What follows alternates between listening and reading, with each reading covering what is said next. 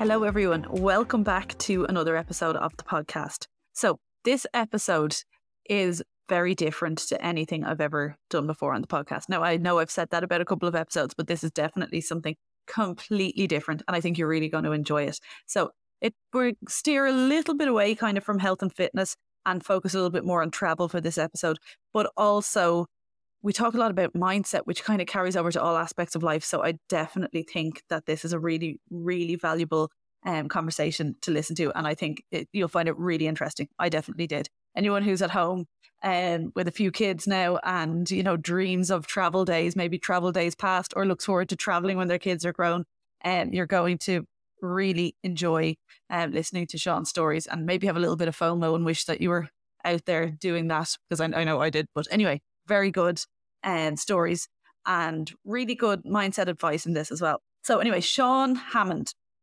is an influencer who is traveling the world. So he's currently in Thailand, but he spent time in the Philippines, Indonesia, Malaysia, Cambodia, and God knows where he'll go next. So we chat about, obviously about his travels, but that's not all. So we talk a little bit about the reality of content creation when traveling. So anyone who follows Sean, or anyone who doesn't follow Sean, make sure you're following him. I'll put his details below. He puts up fantastic videos of his experiences as he travels. So I kind of feel like I'm traveling along with him, you know. And he talks a little bit about, you know, that it's obviously not as easy as it looks to, you know, be bringing a camera and tripod with you and, you know, filming the different experiences that you're having while also trying to be in the moment. So he talks a bit about that. We talk about social media. And then we talk a little bit about mindset and fear. And he talks about a little bit about how he's not afraid of dying, but he's a little bit afraid of pain. And we talk a little bit about fears and perceived fears and real fears and how that kind of relates to his experiences so far. He gives some travel tips of, you know, I kind of said, if I was to go next month, where should I go and what should I do? So he gives some tips, and he talks about an experience that he's had in the jungle and sleeping in a cave and some fascinating stories. Then we talk a little bit about his hospital stay in Malaysia when he needed surgery after a venomous bite. So this is where I'm like, yep, no, this is where my fears, I'm like, I'd be dead. So he talks a little bit about how he made the most of this situation and just his whole experience of being in a Malaysian hospital and the fear of, you know, having to, you know, heal and the pain that he had to go through as well. And then we move on. We talk a little bit about safety, solo traveling, and he talks about his favorite place so far on his travels. And then I ask him a little bit about poverty and the poverty he has seen and experienced. And it kind of rounds back then to mindset a little bit in relation to poverty and, you know, how he saw some of the happiest people he's ever seen with very little, and kind of what he wants to be able to do about to make a difference towards poverty in his own future. So we talk a little bit about that, and yeah, just all around really, really enjoyable conversation. So I hope you enjoy it as much as I did. Hello, Sean. Welcome to the podcast. Hello. Thank you very much for having me. I'm so excited about this episode because, as we were just saying off air, this is such a different episode to what I usually do, but one that I think that people are really going to enjoy. Yeah, 100%. I mean, like I said, one of the reasons why I reached out initially is because I thought that it could be an episode that your audience understands, even though, you know, travel and fitness are definitely different topics. I think there are a lot of kind of go-betweens and links between the two. Yeah, which I'm excited to get into, to hear kind of the mindset behind traveling. Because to me, I'm like, traveling, like, it's just, you know, you have to be super laid back and just, you know, go. Yeah, well, I'm sure there's a lot more ins and outs to it than that. And like, as someone who had kids quite young, so I had my first kid when I was 23. So I haven't done a huge chunk of traveling. We've done bits and pieces where we've gone places, you know, for like a couple of weeks at a time, but not going, like, I haven't taken off for a year or anything like that. We never did that. So I'm interested. I don't know anything. So like, I'm going to ask you loads of really stupid questions. But I'm sure there's loads of listeners who are kind of, you know, my age, have a load of kids now, and it'll remind them of their traveling days. And then there's others that maybe are thinking of going traveling, and hearing your stories will be like, there'll be great tips and tricks in that as well. I mean, I think, yeah, there is that kind of thing that everyone sees about traveling where it's so easy. You just go and you do this thing and you're on the beach and everyone looks gorgeous and everyone's having a great time. but there definitely are a lot more difficulties that I suppose people don't realize. So, for an example, being a solo traveler, it's that thing of trying to find what the best places to go are. Then you have to Yeah. actually go and do those things. Then, because I'm a content creator, I need to make videos, but I also need to plan what sort of videos I'm doing. And then I need to edit it all together. And then I also need to make sure I'm having a good time while I'm doing all of that. So it is a lot more difficult than I think a lot of people realize. But at the same time, I mean, it's amazing. It's, that's why we do it. Yeah, no, it's amazing because, like, as a kind of fitness content creator, I'm looking at your videos. I'm like, oh my God, wow, he's visiting here. And like, that looks so cool. And that looks like so much fun. I'm like, oh, wait, he's actually filming himself doing all of these. That takes a little bit more organization and planning and setting up a camera and for it to be able to share those moments with people. So I suppose, like, because I find even just in, like, when you're on holidays, when you're taking photos and videos of things, it can get very, like, you can get very not in the moment when you're kind of, so it's to try and get that balance between being in the moment and getting stuff done for your job. 100%. Yeah. I mean, I think when I was in the Philippines, so the Philippines is the first place that I went, and I took a video of me. I put my phone down on a little tripod and then got on my bike and drove off. And one of my best friends commented on the video and he was like, lol, like you just had to come straight back and pick up your phone. Like, yeah, that's the reality of it, is that people see that video and they're like, oh, it's so cool. He's on a bike in this like really tropical island.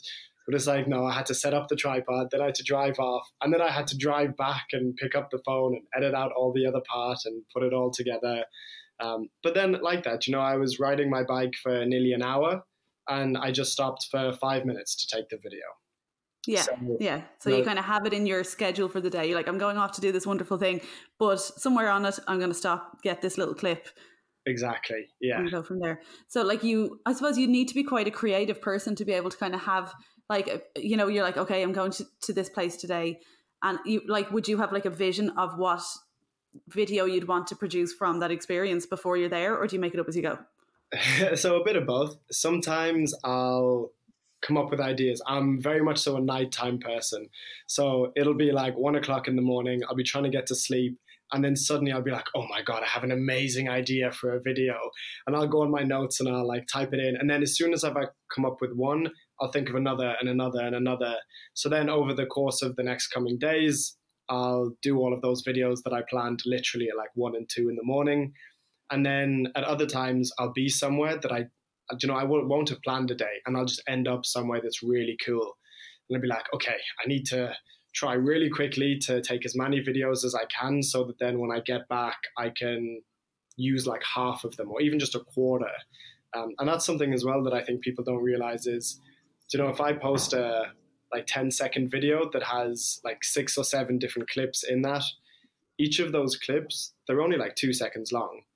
But when I took those videos, it's like a minute and a half long. And then I have to pick which 2 seconds from that minute and a half is the best, Yeah, and that's it, like the time it takes to clip it all down, put it together, and then put the voiceover with it and be like, what am I actually trying to say in this video? And I know sometimes, I'm sure if you're somewhere amazing and you're taken aback by a sunset or something and you're like, I don't need to put much to this, just a little caption. And, that's interesting enough for people because they're like, wow, look at this. It's something that people don't see in their everyday lives. Definitely. I think, to be honest, the voiceover part, one of the things I'm struggling with the most is like synonyms for the word beautiful. Because everywhere I go is so stunning that I'm like, look at this beautiful sunset. Look at this beautiful Airbnb. Look at this beautiful sidewalk. Look at this beautiful coconut tree. But I can't keep saying the word beautiful. But you could just get a cap, like, it could be your catchphrase, the way if you felt like something like, the way like the crocodile hunters be like, oh, this is awesome, or whatever, like if you had like your little catchphrase that you always say and it became your thing, that would be kind of funny. That would be, I'll have to turn, what is it? Crocky, mate, there's a shack in the water, into like, wow, that's beautiful. Yeah.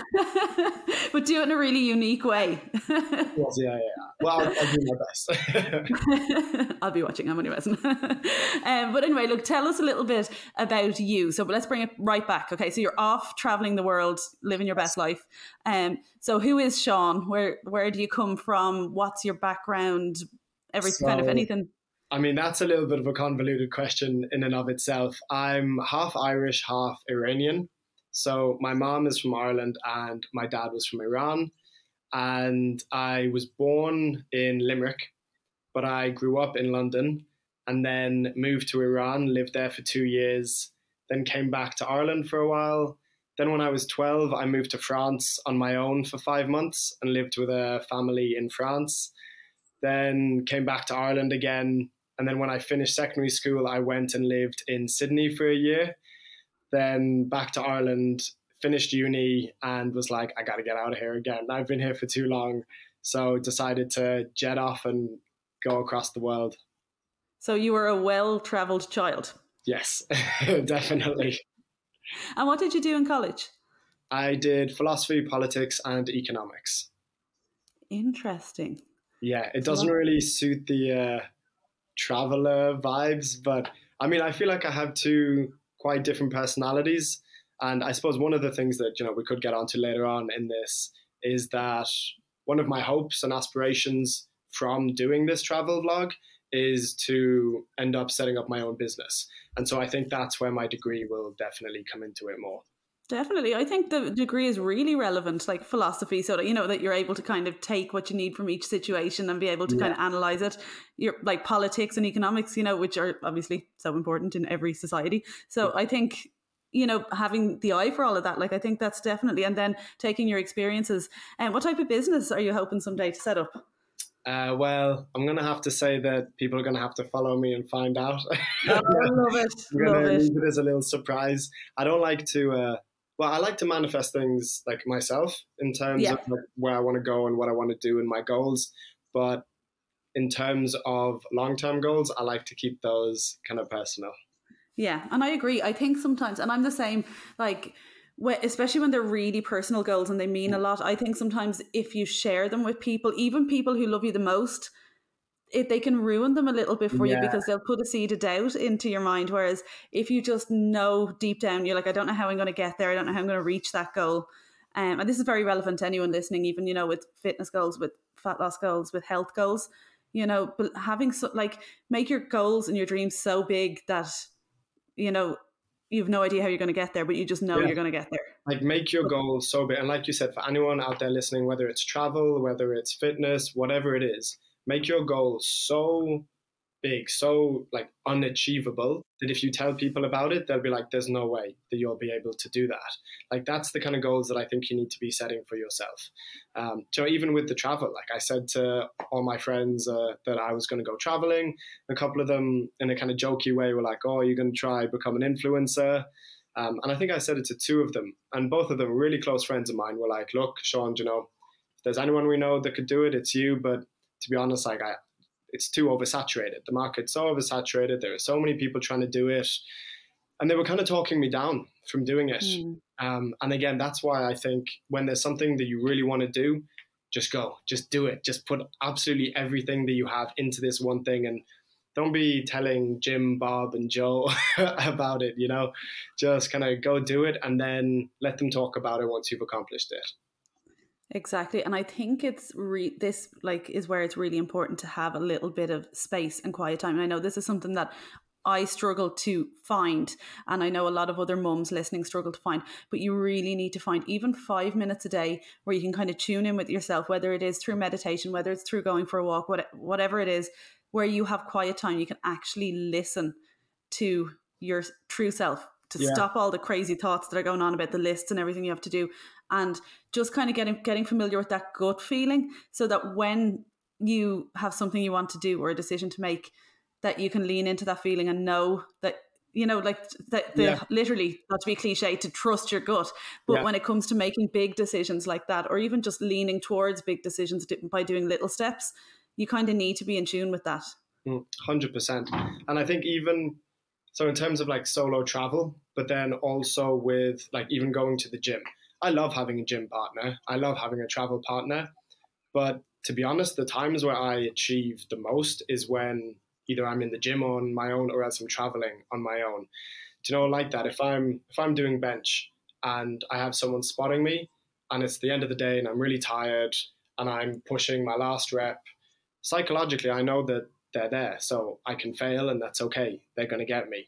Whereas if I don't have a spotter, you have no choice. You have to push, you have to finish it. And it's kind of the same with traveling. It's that thing of, yeah, I could just kind of stay in this one place and not do anything and have all of this security around me, or I can push it that final extra bit and see what happens, see the results that I get from that. Yeah. Speaking of your traveling, let's give us a little background of, okay, so first of all, where are you now, and then what was the journey to, like, just like like naming the places where you were up to now. So I started off in the Philippines. I was there for 1 month. So every country, it's been 1 month. So I started in the Philippines, then I went to Indonesia, then Malaysia, Cambodia, and now I'm in Thailand. Oh, amazing. Yeah. And how long have you been in Thailand for? So I've only been in Thailand now for about a week and a half. My sister actually arrived 2 days ago. So that's been an absolute blessing. Like, it's just so nice to be able to see a familiar face after so long.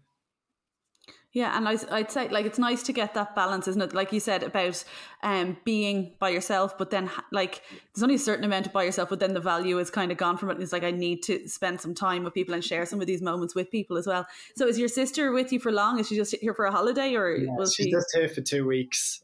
She's been planning it for ages. I don't even know if she wants to see me, to be honest. She was just like, Thailand. I want to go to Thailand. Yeah. So yeah, she's been planning to come see me as soon as I reach Thailand for the last 5-6 months. Amazing. And whereabouts in Thailand are you now? So we started off, I flew into Bangkok, then went down to Phuket. Now we're on Koh Samui, then we're going to Koh Phangan and Koh Tao, so like little islands. And then we're going to head back to Phuket. She's going to fly home. I have about a week. And then I'm either thinking of going to Laos, or else I'm going to go back to Bali. I haven't decided yet. Amazing. And just, you, like, how soon do you need to decide? Like, will you just book a flight like a week beforehand? But like, okay, yeah, we're going to Bali.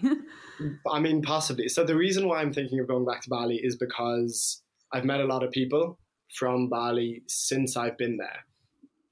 And it's a real kind of influencer hub. There's a lot of support in terms of social media. There'll be like 5 people who rent a house together, and every day they're like, did you post something today? Come on, like, you can't go to sleep before you posted.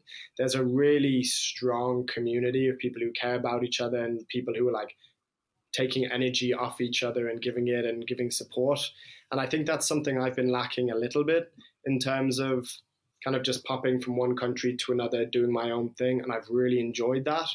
But now that I'm starting to actually build a little bit of a following, I'm thinking that I'd like to be in a bit more of a kind of social hub community. But then Laos is really cheap. So I'm like, will I go there? Yeah, what you do. And mind yourself in that situation as well, like, because I know it's great to have people around you that support, but I find that I actually thrive better in my own little bubble of being by myself and not around too many other fitness professionals. I went over to Brighton there a couple of weeks ago to the International Fitness Summit, and was surrounded by a lot of PTs and a lot of people a lot further on in the fitness industry than me.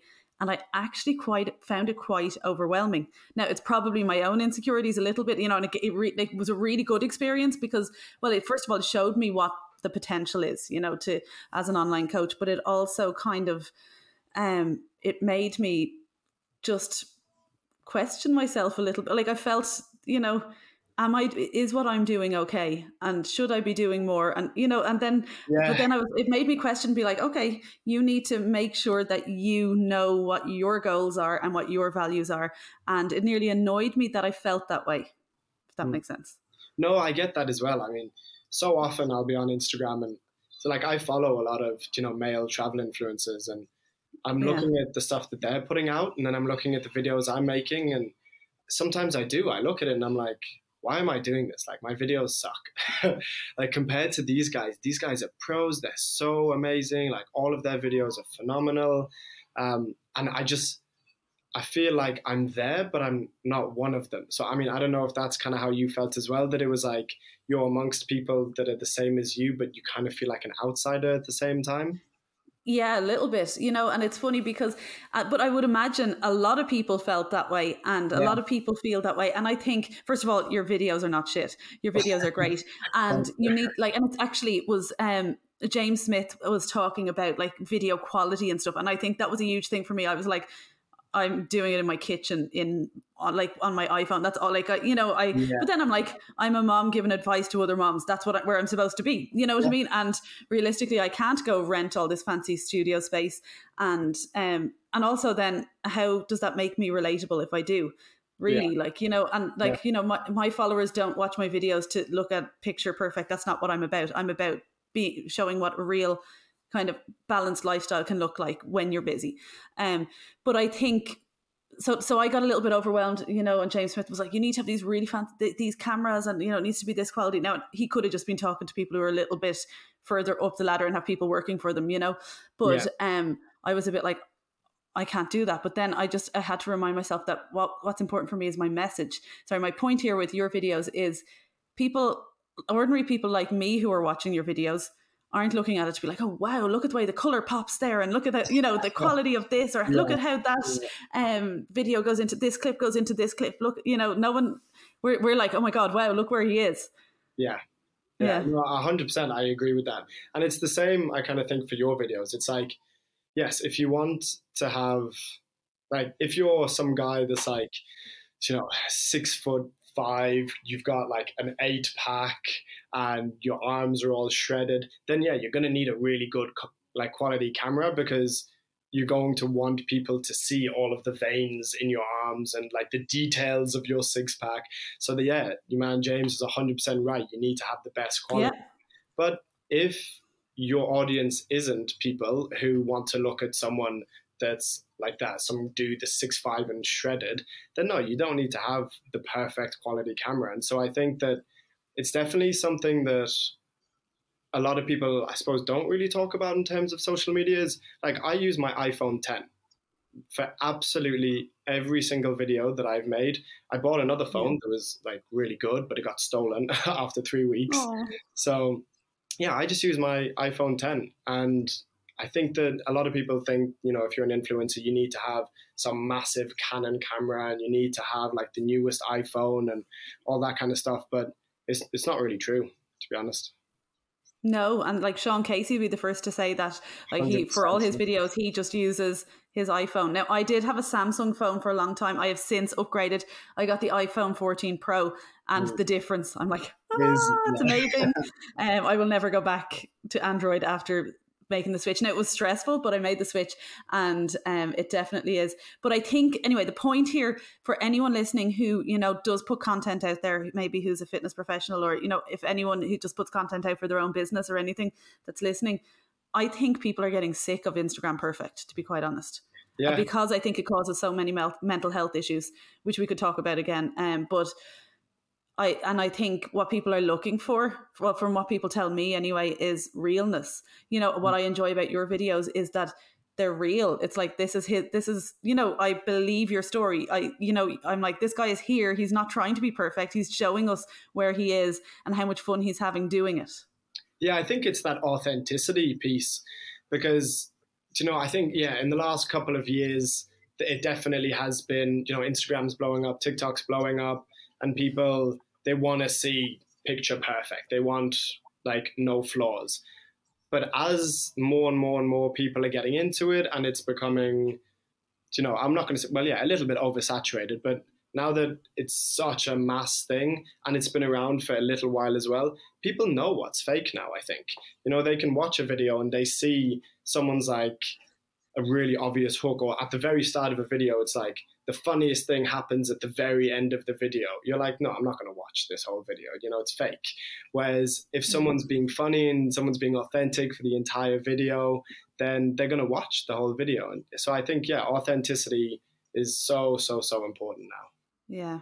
Actually, I was scrolling through TikTok last night and I came across a video and this is a perfect example of someone trying to make you watch to the end of their video. And it was a flight taking off, and it was like really, really aggressive turbulence and near crash on takeoff. And I was like, oh my God. So I watched it.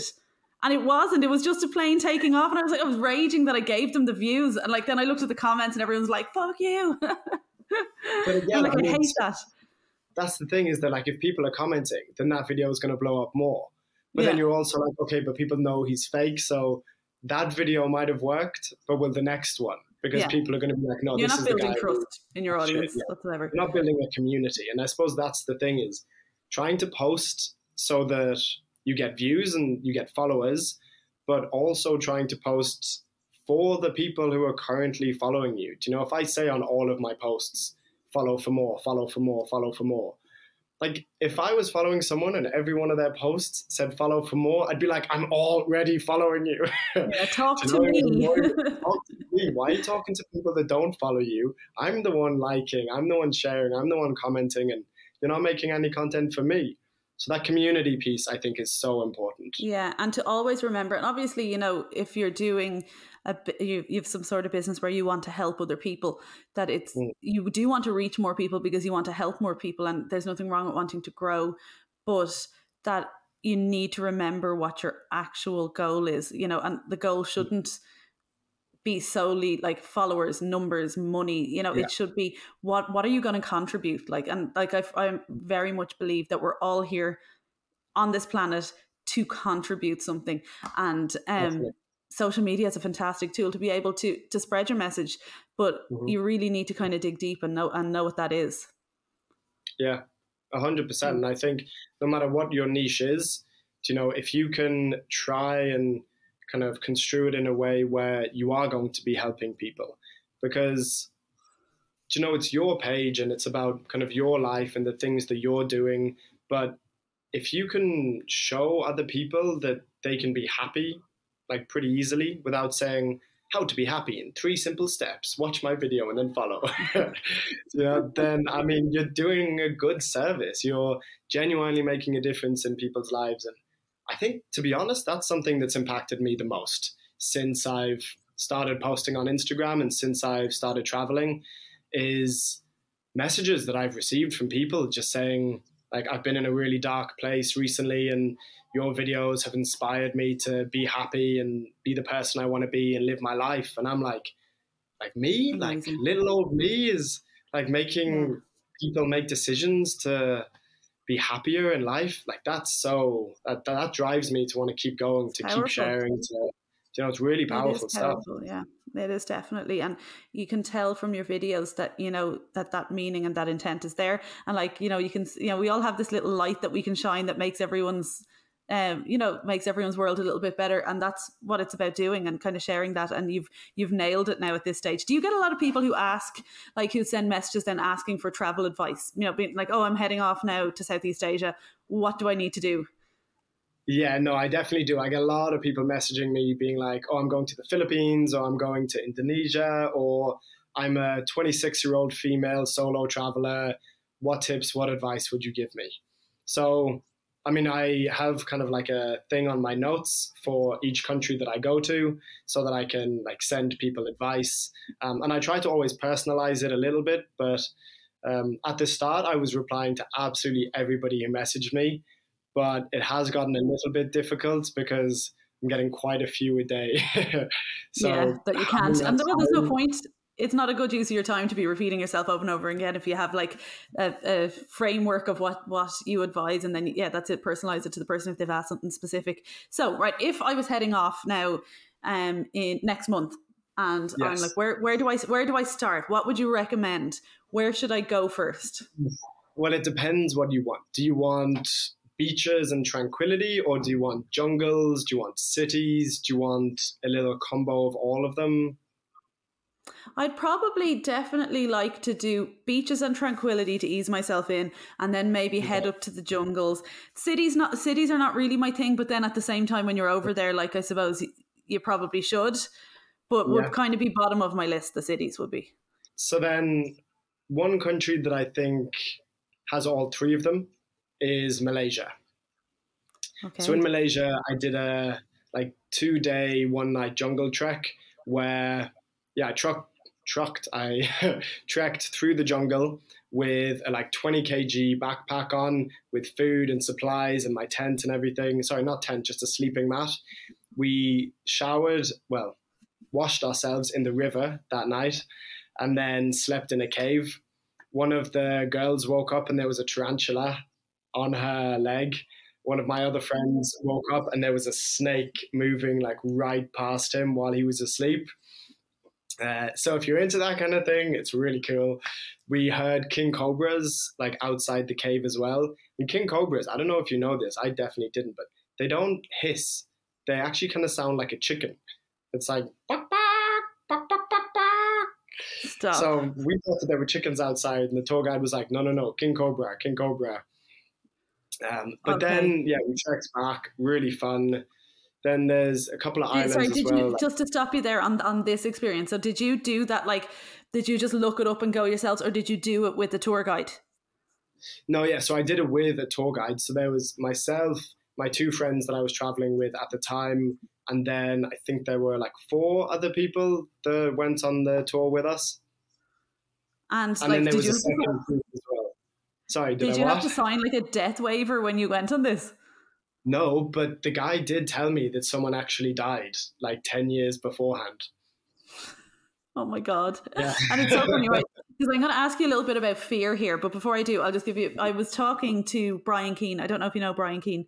He's an online fitness coach, but he's into ultra endurance events, and he has done back-to-back marathons through the Sahara. He's done, I don't know, like ridiculous amount of kilometers through the Arctic. Like he does these really serious endurance events. And I like asked him, I was like, are you ever afraid like that you're going to die or whatever, you know, like, and then he was talking a lot about real fear versus perceived fear, and how, you know, that obviously real fear, you know, maybe not the smartest thing to jump off your roof. Like, you know, that's, you know, there's like you have to weigh up the cost, but perceived fear, are you not doing things because you're afraid of something that might happen, but probably won't?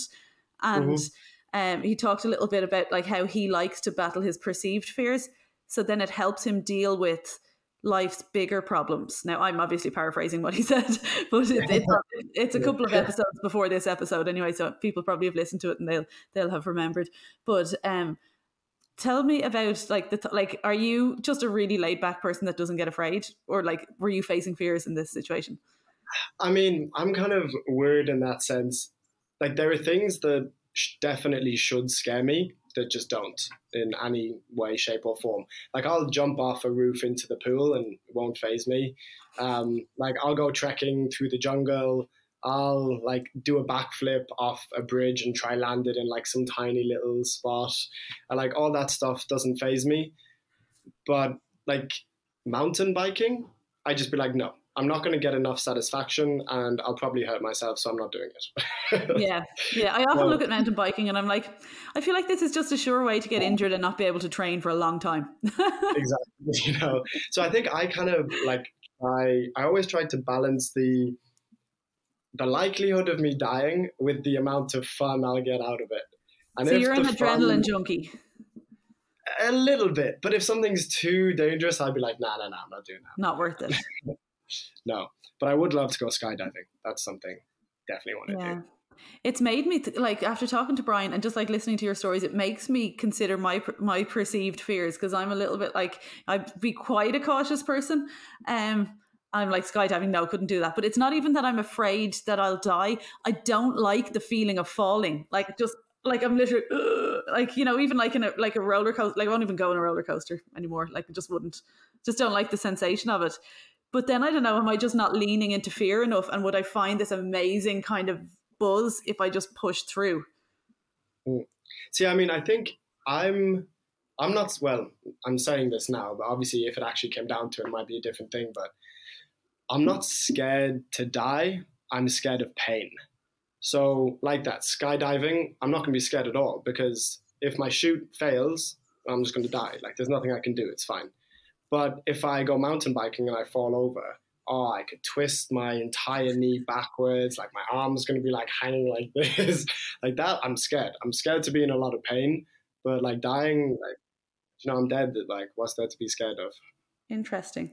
Yeah, like I feel like I'm not afraid of dying. I very much trust in the universe. I'm like, what's meant to be will be, which some people will be like, Kate, you're a control freak. What do you mean? But like it's like a balance of like, you know, I like to kind of keep things as structured as possible, but probably because I have 3 kids and I'm running a business, and if I don't keep things structured, things fall apart.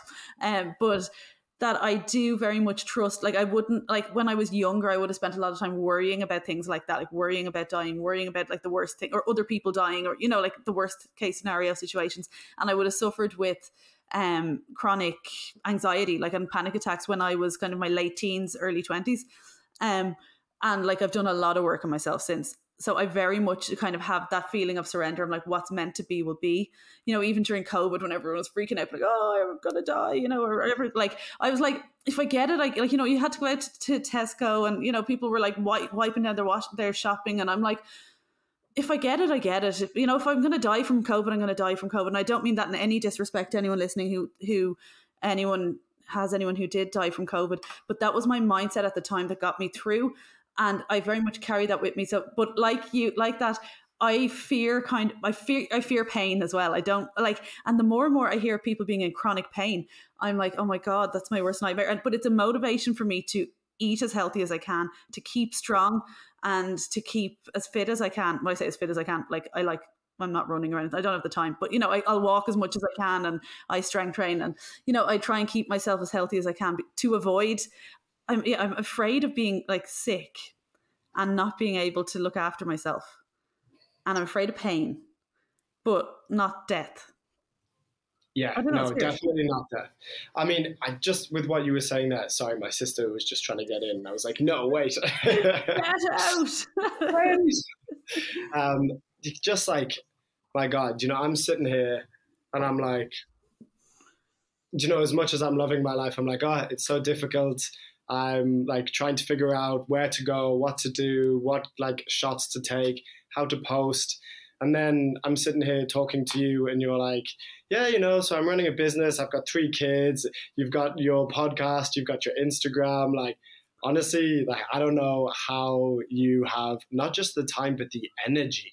I think that's something that people don't talk about a lot as well, is like having the time to do something. Yes, every single person has the time to do it. You know, you've got 24 hours in a day. You can do so much in that time. But it's about like trying to motivate yourself to have the energy to actually go out there, to be working hard, to be producing, but then also to have the energy left at the end of the day to put it back into yourself, to make sure that you're happy. Because at the end of the day, I mean, you could be running 3 businesses and you could have 4 amazing kids that are all doing exactly what they want to be doing and having an amazing life. But if you have no energy at all to be putting that back into yourself, then, I mean, I kind of think that's not really a life worth living if you're not being happy and like helping yourself out at all. And this is why like health really should be people's, and I hate the word should, but should be everyone's main priority in a way, because it doesn't matter how much money you have, it doesn't matter how many people you have around you. If you're in pain, if you're sick, if, you know, we've gone really off topic here, we'll bring it back to the cave now in a minute. That like you can't enjoy any of it. So like to me, but like when you're saying in relation to busy lifestyle, I think it very much comes down to being aligned with your values, being aligned with what you truly believe in. And that's not like what I value is going to be different to what you value or someone else listening values. And that's okay. But I actually believe, you know, you hear a lot of people talk about burnout, and like from someone who suffered from, and like, you know, I was exhausted for years dealing with panic attacks and trying to be okay when I wasn't. I think if you're aligned with what you're really truly supposed to do and you love it, like raising your kids tends to be one of those things, like, because you naturally do love looking after them, even if they drive you mad. But whatever job you're doing alongside it, you need to love it, because I think people who love what they do will never burn out. I mean, if you love what you do, you never work a day in your life. You know, that expression, I've always loved that expression. Yeah. But anyway, bringing it back to, so the fear of pain, which is an interesting one. So where do the snakes and the tarantulas fall into that? Oh, I couldn't care less. Really? Yeah. I don't know what I'd be like in that situation. Like, because I love the outdoors. I love going hiking. I love, you know, I do love being in nature. And, but I've never done anything like that. And I would love to. But I wonder, I don't know that I'd be able to sleep in it. You know, I feel like I'd be okay once I'm walking and I can, you know, take in my surroundings. But lying down in it, I don't know. No, I mean, I'm the type of person who, like, when I was going through the jungle, I was like, I don't care how dangerous it is. Like, I want to see a tiger. And like, maybe he'll kill me, but like, I don't care. I want to see him and I want to run and like, oh yeah, no, okay, I think maybe I am a bit of an adrenaline junkie. Yeah, I think so. So what did you do after the jungle? So after the jungle, I went to one of the most beautiful islands that I've ever been to, but it was crazy expensive. So I did have to. We stayed in this like tiny little wooden hut with like massive spiders. There were geckos like running all around the place. The mosquitoes were crazy. It was just like this little wooden house with like, it was, the roof was leaking. We only had electricity for 3 hours a day. There were no showers. There's just like one big bucket and then a little bucket.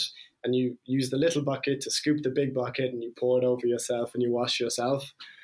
And then after that was when I went to the hospital. Which is what I want to talk about. So for anyone who doesn't follow you, definitely, first of all, go follow Sean because his story is amazing and his videos are amazing. But this is where you're following Gru, isn't it? So definitely, tell everyone what happened with your hospital story. So, I mean, I still don't even know like that much, to be honest. I was on the island and this hand started to swell up. And I was like, oh, that's weird, but, I mean, don't really care. It's fine. It'll go down after a bit. And then, like here, 2 of my lymph nodes started to swell up as well. And that's when I was like, I obviously sent a picture to my mom. I was like, Mummy, I think this is bad. Is it? She was like, yeah, those are your lymph nodes. Go to hospital. So I went to the hospital. Well, no, so I went to a doctor first. He was like, yeah, you'll be fine. Just put some cream on it. So I put some cream on it. Went back to the doctor 2 days later. I was like, it's really sore now and it's bigger. And he was like, yeah, no, the cream is not going to work. You have to go to the hospital. So I went to the hospital. They looked at me and they were like, you need surgery tomorrow. So I was like, okay, yes. So booked myself into the hospital, wake up the next day and they brought me for surgery. And then when I got back after surgery, but before actually going into surgery, I posted a TikTok and about like me being in the hospital that TikTok blew up. And then while I was on the way to the surgical room, this doctor walks up to me and he was like, hi, how are you? Like, just to let you know, I'm going to be the doctor assisting the surgeon on this operation. And I was like, okay, lovely to meet you. And he was like, your name's Sean Hammond, by the way, isn't it? I was like, yeah. Me thinking like, well, duh, like you obviously saw that from my charts. And he was like, yeah, I saw your TikTok. I follow you on, he was like, I commented on one of your posts. I was like, wow, okay. So, and that was the first time that I think I was a little bit like, somebody knows me from my socials and it's my doctor. It was just such a strange moment.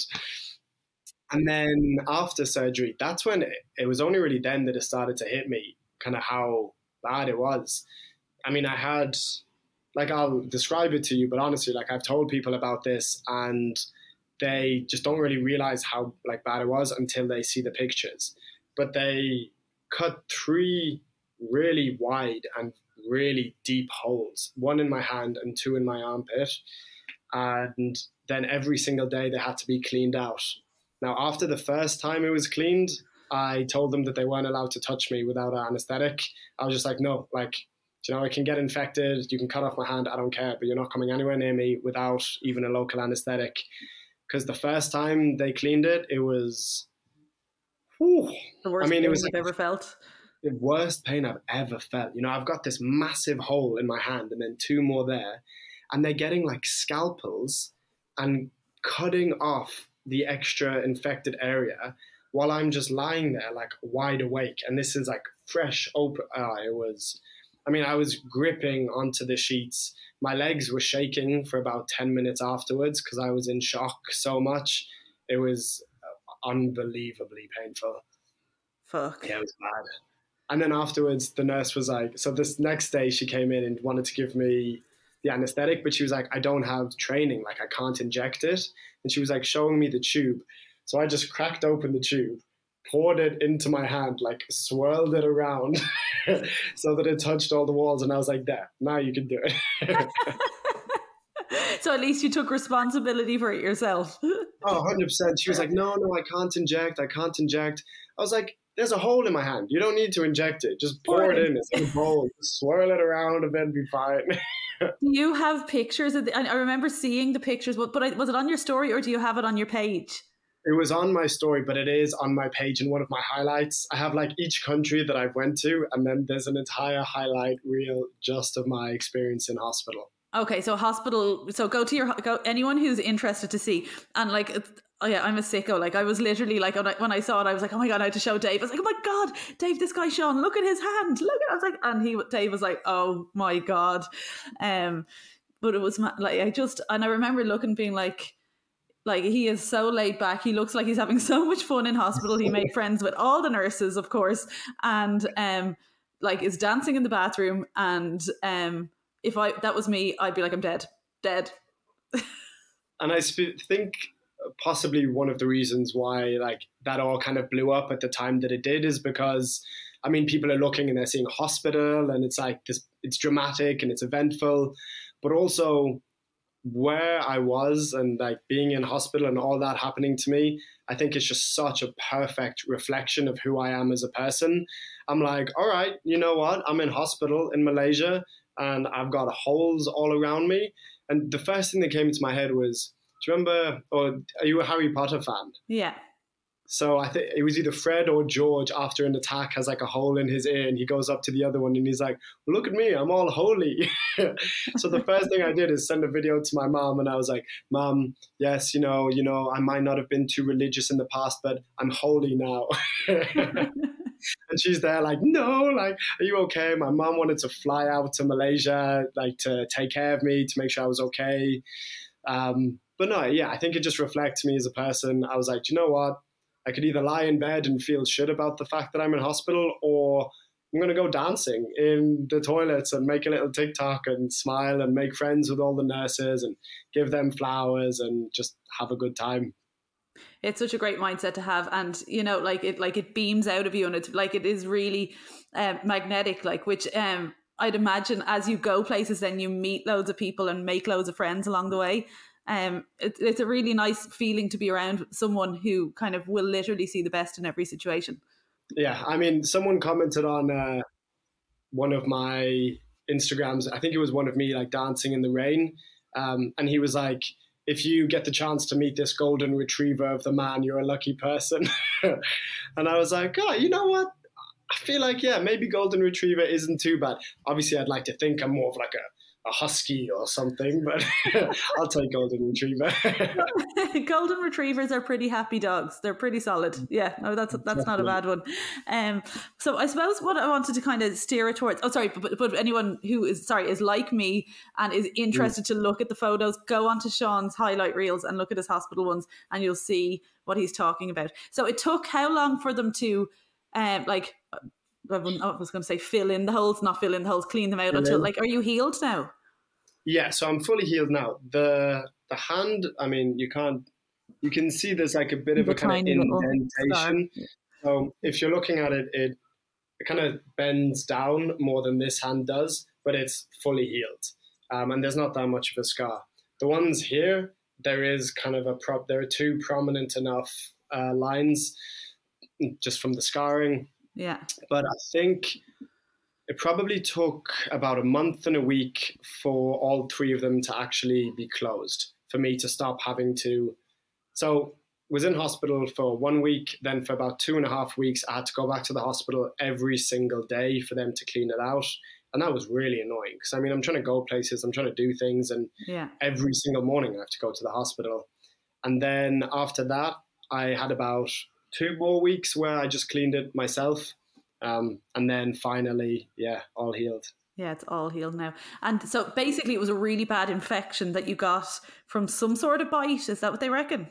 Yeah, so what they said is they're not 100% sure what it was, but that I got a bite on my hand and there was some sort of like venom or poison or something.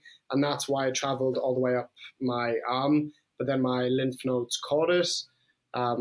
or something like that. I mean, I'm not 100% sure. They were explaining it very fast, and it's in a country where, I don't really, no one, well, the Malaysians actually do speak English phenomenally well, Yeah. but it's still not, a native kind of country, Yeah. if you know what I'm trying Which to would have say. made the whole hospital experience scarier, I'd imagine, when everyone's talking a different language around you, except when they're talking to you. So trying to Yeah. keep. I know they're like talking amongst themselves, and I'm like, what are they saying? Am I going to die? Like, oh, are they saying, yeah, he's perfect, he's fine? And then the doctor looks at me and he's like, I see you tomorrow. And I'm like, what's happening tomorrow?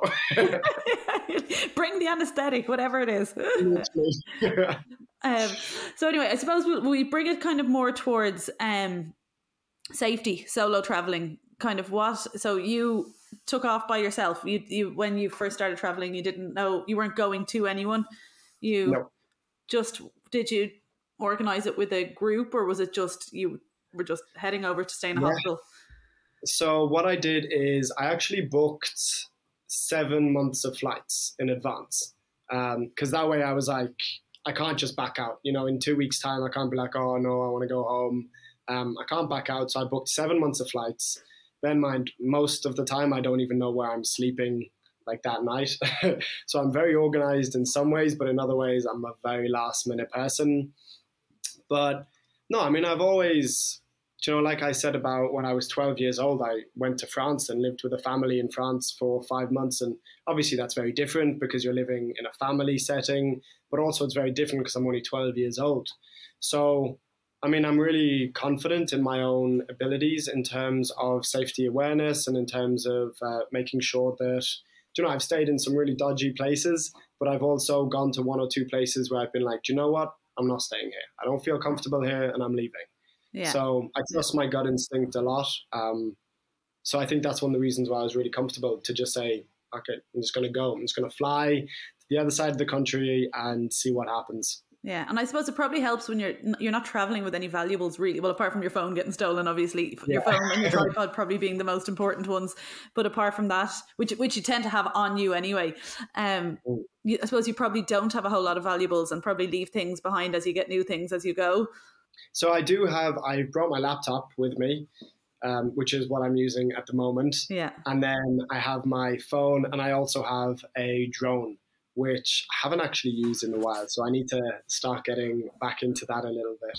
Yeah, get some drone clips. Well, I suppose the hospital visit will have interrupted your drone plans a little bit. Yeah. I mean, I'm not sure what the rules about flying drones in hospitals are, but I figured that it's probably a no-go. I'd say if anyone would have got away with it, you would have got away with it. Possibly. The nurses would be like, oh, he's fine. The doctor would be like, I know him. He's on TikTok. I know this guy. It's okay. He's making content. So like in general, so you're trusting your own gut. And would you be around a lot of other solo travelers? So, I mean, I kind of try and have a little mix between the two where I'll stay in hostels, and so many people, I'd say maybe 80% of people that I meet in hostels are all solo travelers. And then sometimes I'll come and I'll stay in an Airbnb, or I'll book a room to myself in like a homestay or something like that, so that I can just have a bit of downtime, be on my own a bit, because I did decide to go solo traveling for a reason. It's so that I can work on myself and figure out, my own things. So I don't necessarily always want it to be surrounded by other people. But then it is amazing. You go to a hostel and there's a guy from New Zealand, a girl from Switzerland, there's Germans, French, Spanish. I traveled with a girl from Peru for 3 weeks at the same time that I was traveling with a guy from France for 3 weeks in Malaysia. I mean, like, Ireland, France, and Peru link up in Malaysia. It's beautiful. It's the type of experience that you're just never really going to have otherwise. And I think if I was traveling with somebody else, well, I think I can say I know that if I was traveling with someone else, I wouldn't have traveled with the two of them for 3 weeks. It was because we were all solo travelers, and because we felt like a puzzle. We met each other one day, and all of us just absolutely loved the other two people, and we just fitted so perfectly. So yeah. Yeah, and I suppose like if you're traveling with other solo travelers for a little while, like it takes away that neediness. Everyone is if you're a solo No, traveler, you enjoy your own, you value your own time. So everyone's going to kind of be doing their own thing, but you're doing your own thing alongside each other. definitely. And it's that thing of like that, sometimes like one of the guys I was traveling with, his name was Frank. So he was really spiritual, and every single day he would meditate for half an hour, and he never drank alcohol. Myself and Myra, we kind of like to have a drink every now and again. So when he was doing his half an hour of spirituality, we'd go to the pub for half an hour, you know. And then on other days, like we'd wake up in the morning, and one of them would be like, "Oh, I just want to have a down day and like watch a movie." So one of us would stay and watch a movie, and the other two can go to the beach. Like we'd do things together, but we'd also go away and do things on our own. Yeah. And I suppose it's about trying to find that balance. Now, to be fair, I've been out here 4 months and I've only found two people like that, and it was at the same time, but it was perfect. It's kind of like what you want in like your partner, your wife or your husband or whoever it is that you're with, that thing of being able to be together, but have your own time. Yeah, have your own time, have your own life, and just but you're come both together. like in the same room, but Yeah. you have your own space at the same time. Yeah. And so that's one of the most, I think, amazing things is like learning about different cultures as well. I met two guys from Morocco, and they were telling me about like these laws that changed in Morocco, and hearing like their side of things. And I've met a lot of Israelis, and I've talked to them. Having done politics in university, I've talked to them a little bit about politics. See, that degree is working for you already.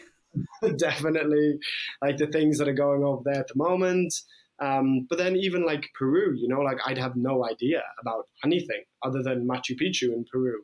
So then hearing Myra talk about the economy of the place and kind of the politics, it's fascinating. You learn so much about the world, but also about other people, and then about yourself at the same time, which is why like all over my page, you'll see me saying, if you've been dreaming of solo traveling, just trust me, just do it, just go. Even if it's only for like 4 months, like the amount you learn, not just about yourself, but also, about other people and about the world, it's phenomenal.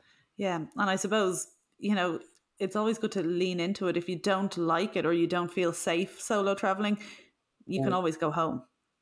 100%, yeah. And I mean, there are a lot of influencers who offer package deals. Like there's another guy, what's his name? The Fleetwood Jack or something, I think. He's an Irish lad who's in Africa, I think, at the moment, and he does, little shout out to him. He better give me 10% now. Fleetwood Jack. And he does like surf camps in Zimbabwe. So, if you want to travel and you want to travel solo, but you're scared of like the safety, or if you're just not really bothered to do all the bookings and like figure out everything yourself, you can book camps where you go away for 2 weeks and everything's planned out and booked for you, but you go alone and then you have that solo backpacker experience. Yeah, and a chance then, obviously, then you obviously want to be solo and have a bit of time to yourself, but the chance, like you said, to the experience to meet people from different cultures as well, like within that will also be solo travelers. And I suppose like booking those kind of camps or those kind of tours, if you like, are a nice way to ease yourself into traveling if it's, if you are nervous about safety, if you like to have some idea what to expect, and then you might even start off there and be like, I'll then make the decision whether I'm going home or whether I'm going to continue on by myself. But I'd say from your stories, it's probably bringing back some memories for some people and being like, oh man, I have to collect my kids at 3:00. I miss those days of watching a movie and then going to the beach and then heading off somewhere different next week. And then there's probably people listening who are like, right, this is my sign. I'm going to book my trip. I'm going to do it because like we only have one life. But tell me, what's your favorite place so far? Oof, that's a tough question. I think my favorite place is the Philippines, but the best day that I ever had was in Indonesia. That was going to be my next question. One step ahead. So why is Philippines your favorite place? Philippines is, I think there's a couple of different reasons. I might be slightly biased because I had just been working in retail for over a year, and then suddenly it's the first place that I went to, and I was like, oh my God, I'm working in a shopping center in Ireland. So I wake up in the morning, it's dark. I go to work, I'm inside for the whole day, and then I leave and it's dark. And that was kind of my life for like a year. And then suddenly I'm in the Philippines. I don't have to work. I'm meeting all these people. And the Philippines was just sunny all the time. Everywhere you go, it's just beach, beach, beach. You know, there are beaches with horses, there are beaches with pigs, there are beaches with people. Like it's just such a beautiful place. The people, the locals, so unbelievably accommodating and friendly and smiley, just such a kind people. I've heard that They all, before. Yeah, I have heard yeah, that. Yeah. and they all speak English as well, not fluently, but you can tell that they're all making like a really big effort. And sometimes, you know, especially as a foreigner, you're kind of looking and you're like, are they just being nice to me because they're trying to sell something? But really fast, I got over that because you see people genuinely helping you and not wanting anything in return. And if you actually try to pay them, they'll be a bit insulted and they'll be like, no, no, no, no, no, no, no, no, I do not want, I do not want. Now, if you like buy them something and like give them a little token, then that's definitely appreciated. But actually handing them money isn't something that, you know, they really like. Have you seen a lot of poverty on your travels? Yeah, definitely. That has been something that, you know, it's quite difficult to, it's difficult because, you know, you're traveling the world and you're trying to like help people and then, but you're also like staying in a resort or for like one, well, to be fair, this is the first time I've ever stayed in a resort and it's only for 2 nights. Yeah, in fairness, your videos are usually fairly like, I'm in a hut or a cave. Yeah, literally, or else like the ceilings just caved in and it's flooding. Like, but I don't know. It is that thing of it's like, okay, I just spent like €2 on a beer, and some like 6-year-old girl is walking up to me trying to sell me a bag of peanuts for $1.50, and it's really difficult because you want to help, like you really really want to help, but then it's also like, you know, 2 minutes after she walked up, then a guy with one leg walks up. And then 2 minutes later, it's a man who's fully blind who walks up. And then later on, someone walks up and you can see their ribs and like they're really skinny. And it's just that thing of like, you just can't help everyone. And so who is it that you try to help? And I don't know, maybe it's like internal, like, I don't think narcissism is the right word, but where in my head I'm like, if I can focus on myself and I can do my own thing and I really push it, then I'll be in a position in a couple of years' times where I can actually make a difference and actually help. Yeah. Whereas if I'm over here now and I just give away everything that I have, then, you know, I'll have nothing left to give.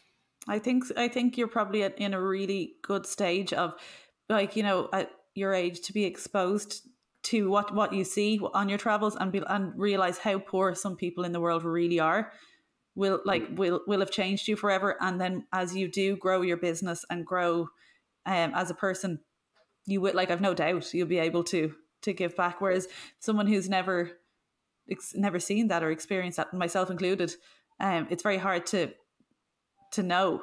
You know, you need to see it in order to be able to really want to help. And I think that definitely, so one thing I'll say is that I think from what I've seen anyway, there are kind of two different, well, obviously there's way more, but two different types of prominent poverty. One is people who genuinely don't have enough food to eat on a daily basis and who are starving and who have no money.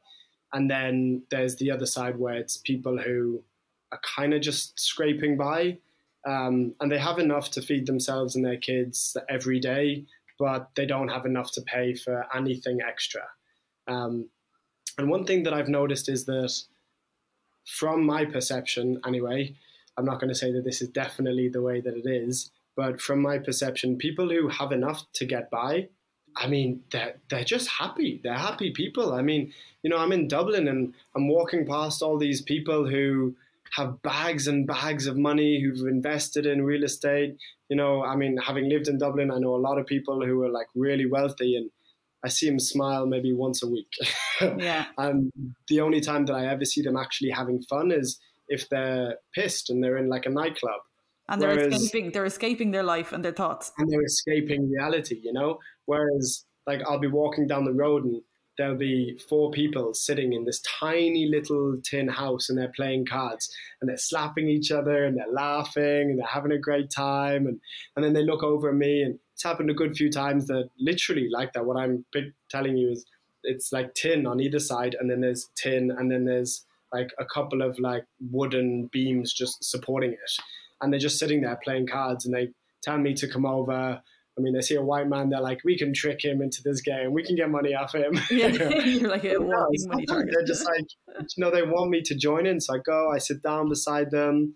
I look over, I see like 2 kids playing football, but it's not a ball. It's just like some like plastic that they've wrapped up 100 times so it's in the shape of a spear. And yeah, it is amazing seeing how people with almost nothing can be happier than people who have a lot. It's really, really interesting, isn't it? Like, and I think there's a lot to be. I know, obviously, we don't know actually how happy they are inside, yes, but you're not the first person to say that. That's been like I've heard that in podcasts quite a lot recently of people who've been traveling and to different parts of the world. That people with very little tend to be very happy, and it's definitely food for thought anyway, for sure. And really looking at what we have in our lives and what's actually important, and why are we always striving for more, like always. And like myself included, like, we're always like, how can I make my business better? How can I go on my next holiday? How can, whatever it is, it's like, okay, but what does our ordinary Tuesday look like? And can we find joy in an ordinary Tuesday? And like, we're literally, there's a storm coming in when we're finishing this podcast. I'll show you out the window just so you know what you're missing. But just being like, well, like, what makes today joyful? And actually, like, and I know it sounds so kind of cliche or whatever, but like genuinely being grateful for what we do have. And I know that gets hard, especially if you're in a job you hate and you're stressed, or if you've got health issues, or like there are things that are going to bring you down. But like, there's always something to be grateful for.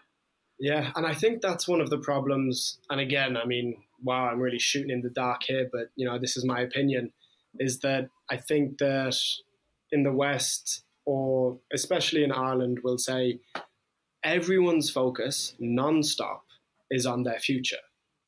It's always like, what are you going to do in college when you're in secondary school? Then when you're in college, it's what job are you going to get? Then once you have a job, it's like, where are you thinking of settling down? Like, where are you going to buy your house? Like, questions are always directed at us. Or like that, it's like, okay, what's the next step for my business? Or people say, where do you see yourself in 10 years' time? Like, that question I've always found mad. Where do you see yourself in 10 years' time? Like, I don't know. Why aren't you asking me how I'm feeling right now in this present moment? Yeah. And I think that that's a big problem with, I'll say the West, but, specifically kind of Ireland, I think, just because I know more about it. But yeah, people are so constantly focused on the future about, are they going to get a promotion in 3 years' time, instead of just enjoying every single day as it comes. Did you ever read the book, The Power of Now? I don't think so. No. Okay. Eckhart Tolle, Tolle, The Power of Now. Read it. It's like, it's life-changing, but it's literally about what you're talking about, how the only thing that's actually real, sorry, I will finish up now, I'm aware of the time, but the only thing that's actually real is right now. And so the past is in the past, it doesn't exist anymore. The future, you're actually just making it up. And the only thing, so this is why people who suffer with anxiety are constantly worrying about the future. People who suffer with depression are stuck in the past. And the only place, and like usually we're all a bit of both, but the only place that we're ever truly happy is in the present moment, which, is so true when you think about those people that you're talking about and they're playing cards together, or the kids playing football. Like, think about yourself when you were a kid and you were out playing football or climbing trees or whatever. You're truly happy because you're just in the moment. You're not worrying about anything. And the only time we get that as adults now is when we go on holidays. Yeah. But again, I know that we've gone a little bit over time, but what you're saying there, I think that is the essence again of why I was so happy when I was in hospital, is because, I'm standing there and like I made a video of me dancing with like my robe on, and I went to the toilet and then I looked at myself and I was like, huh? This is kind of funny. I was like, you're in hospital in Malaysia and you're wearing this big baggy blue robe. And I was like, do you know what? Blue is my favorite color. I actually really like this robe. I was like, yeah, I'm kind of feeling this. I was like, I'm going to do a little dance. And it's because in that moment, I was alive. And you know, what better feeling can you have than when you're alive? And I think being in hospital and having a little bit of a scare and hearing the word poison and like venom, I was like, oh, shit. And then they were like, yeah, you know, we just have to cut a few holes, but you'll be fine. I was like, I'm going to be fine. It's all good. Yeah. So, yeah, it's about really living in the moment and enjoying, every moment that you're alive in this present being. Amazing. And I think that's the final thing we'll finish on, and just say to everyone listening that today, make it your business as you're listening to this to find a moment in your day where you're just fully present. When you notice your brain wandering to what you have to do next or whatever, just keep bringing it back and just really try and find joy in something ordinary, even if it is chopping the vegetables or hanging out the wash or having a shower. It doesn't matter.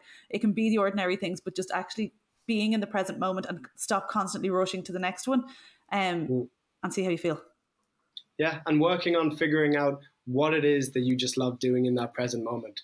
For me, sometimes I like to just press play on one of my favorite songs. That's literally 3 minutes. I'll just stand in my room and I'll dance for 3 minutes. And that's it. I'll be happy for the next 5 hours. Yeah, and so I do that as well. Like, to get, if I've had a really busy day on the laptop and my mind is, and I'm like, I will put on music then while I'm cooking dinner or whatever. Like, there's not a hope I could listen to an audiobook or a podcast app when my brain is reeling like that. And just listen to some of your favorite songs, and just it helps just clear everything out. Or listen to the Kate Hamilton podcast. You know, that could help too. Exactly. You're going to be so motivated now to be just so present and just so cool. Sean, thank you so much for coming on. This has been such a great conversation. Thank you for having me. I've been looking forward to it for a long time. And everyone go follow Sean. He has loads of followers already, but go follow him because for your own good, because it's just so entertaining and it's a really happy place to be, and you'll just see so much of the world. No, thank you. That means a lot to me. Thanks, Sean. Okay, everyone, it is that time of year again, and I am going to mention the C word. So, the last Nourish, Move and Shine program of 2023 is on sale now. So it's going to start on the 23rd of October and it's going to run all the way up to Christmas. So if you want to look your best and feel your best coming up to Christmas, make sure to grab a spot. You can go onto my website, or even if you go through any of my social medias, the link in bio will bring you to the sign up, and spaces will be limited because it's just little old me doing the coaching and everybody gets an individual check-in. So I need to be able to have the time to check in to everyone. So once the spaces are gone, they're gone. So hop on it quick and you won't know the time. You know how quickly Christmas comes around. So you might as well be putting in the work and the structure now, and you'll be feeling amazing by Christmas. So Nourish, Move and Shine is my group coaching. It's specifically designed for busy ladies. So I am a mum of 3, as you know. I know what it's like to try and balance everything and do everything. It's impossible. It is, as I said, individual check-ins each week, but it has all the perks of one-to-one coaching, but with the support and the community and the atmosphere of group coaching. So it's an all-around win-win.